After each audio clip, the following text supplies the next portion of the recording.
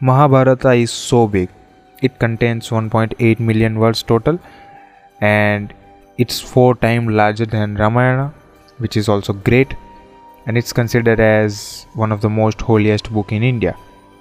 It's very popular among Indian people, Hinduism religion people, and that is why discussing this particular poet is very important for us.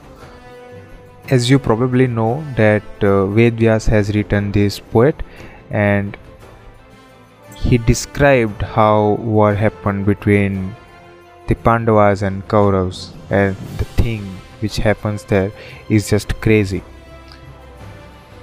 So this poem is itself very crazy, but our main goal is to present you some facts which are considered as proofs for Mahabharata and Ramayana.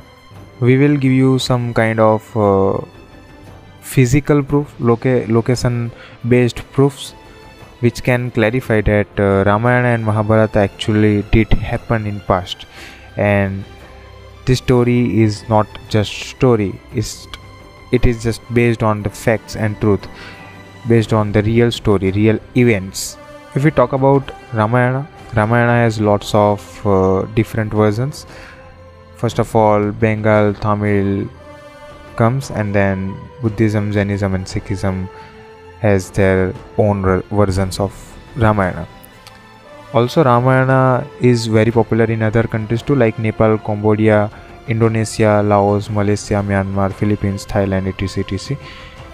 They have described this whole poet in their local format, and they have tried different perspective also. So Ramayana did vary in different languages, so you can't just stick to particular one book. So that is kind of odd thing here. But in our main podcast, our goal is not to differentiate Ramayana and Mahabharata or give you information about Ramayana and Mahabharata.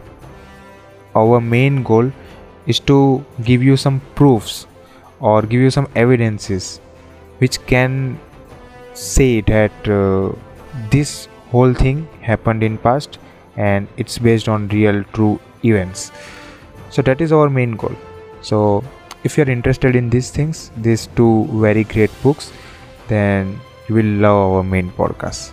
So that is it for today's trailer, and I will see you in main podcast. Thank you.